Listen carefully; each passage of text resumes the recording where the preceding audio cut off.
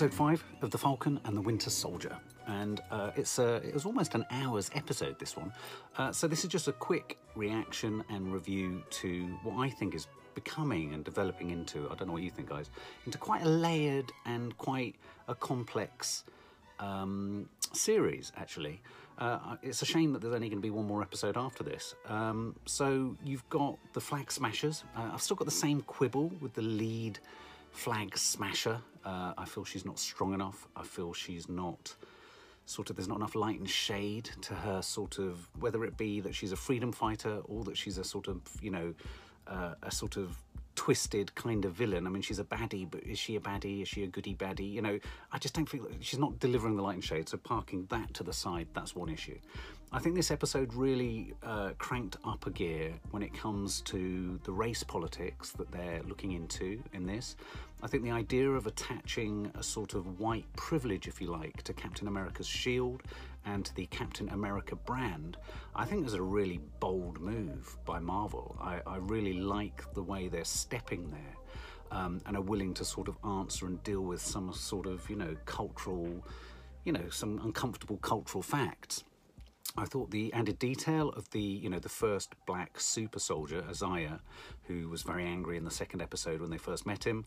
He had beef with Winter Soldier years ago and didn't want to help Anthony Mackie, the Falcon. And then when Anthony Mackie goes back there, they have a really intense and interesting conversation where Isaiah is saying to, the Falcon, why would any self-respecting black man want to be Captain America? And yet you've got offset against that. You've got the experience of Anthony Mackie, who does believe that there's some purpose and reason to want to aspire to this role. He even sees in his nephews, I believe, his sister's children, their sort of admiration for the shield, which is kind of the shield. Captain America's shield is being sort of carried around in this episode a little bit like a surfboard almost. It has its own bag. It's like an incredibly elaborate frisbee.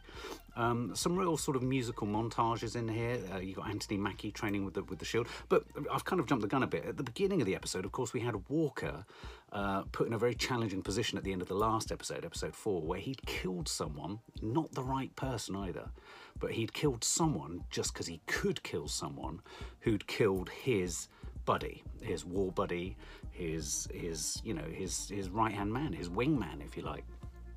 And so I think the character of Walker is becoming a really complicated and layered character. I mean, I've said before, it's kind of nibbling at the edges of The Boys, the whole narrative around Compound V or whatever it was in The Boys.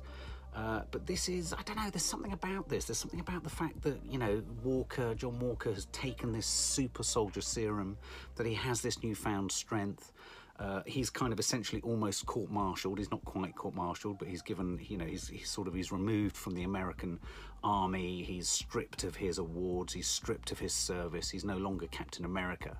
And we can see the building of a villainy or anger. And it's not it's not just like villainy for the sake of villainy. This is a man who meant well and achieved great things. And I do think that Marvel are trying to draw parallels between John Walker's experiences with the state and the long-term almost neglect of veterans over time. This idea that countries train men to kill and then they wash their hands of them at the point that it kind of backfires or goes wrong. And I think there's an interesting conversation to be had there, and I think that's what's going on with John Walker's character and his narrative, and I think that's quite rich. You've also got, as I've said before, you've got the race issue going on with Anthony Mackie. You feel that he's the right man for the job of Captain America. There's no suggestion necessarily that S.H.I.E.L.D. or any of the sort of originators of the superheroes or the Avengers or whatever. There's no suggestion that they're inherently racist, but there has been this other suggestion from Zemo in earlier episodes that this idea of super soldier strength is an act of supremacism, and so it's dealing with it's essentially dealing with white supremacist or supremacism.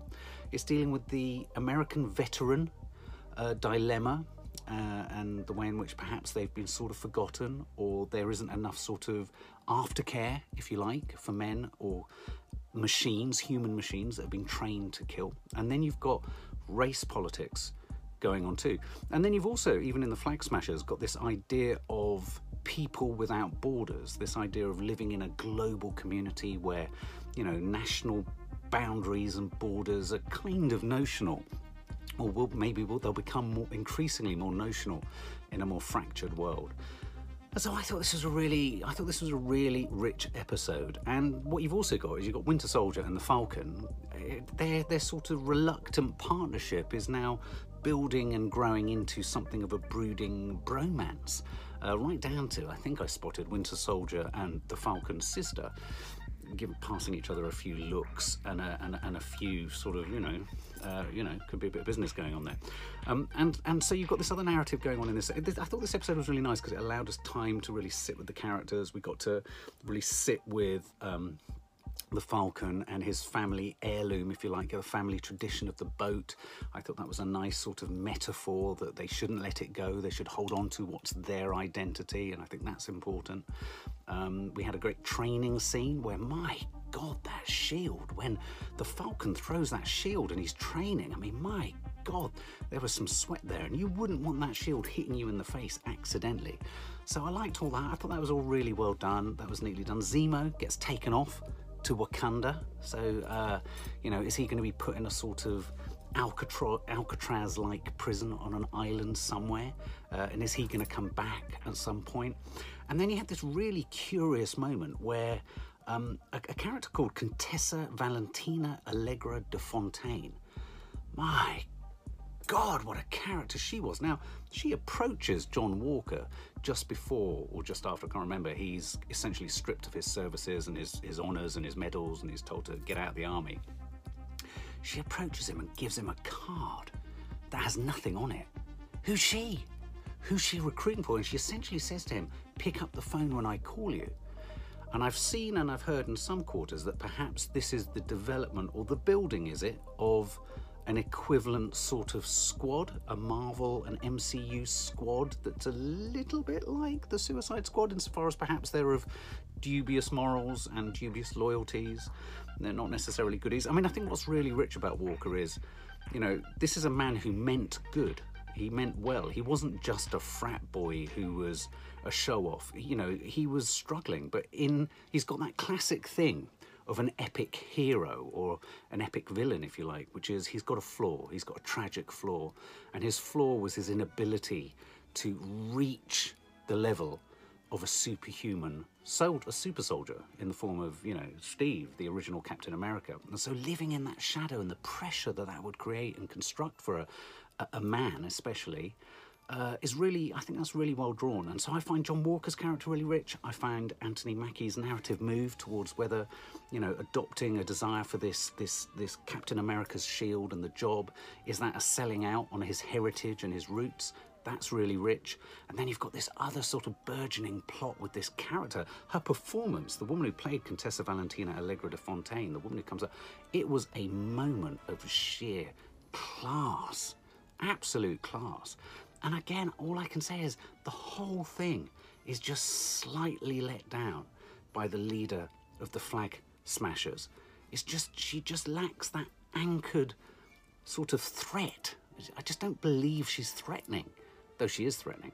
What do you think, guys? I think it's a really rich series. It's getting better with each episode that goes along.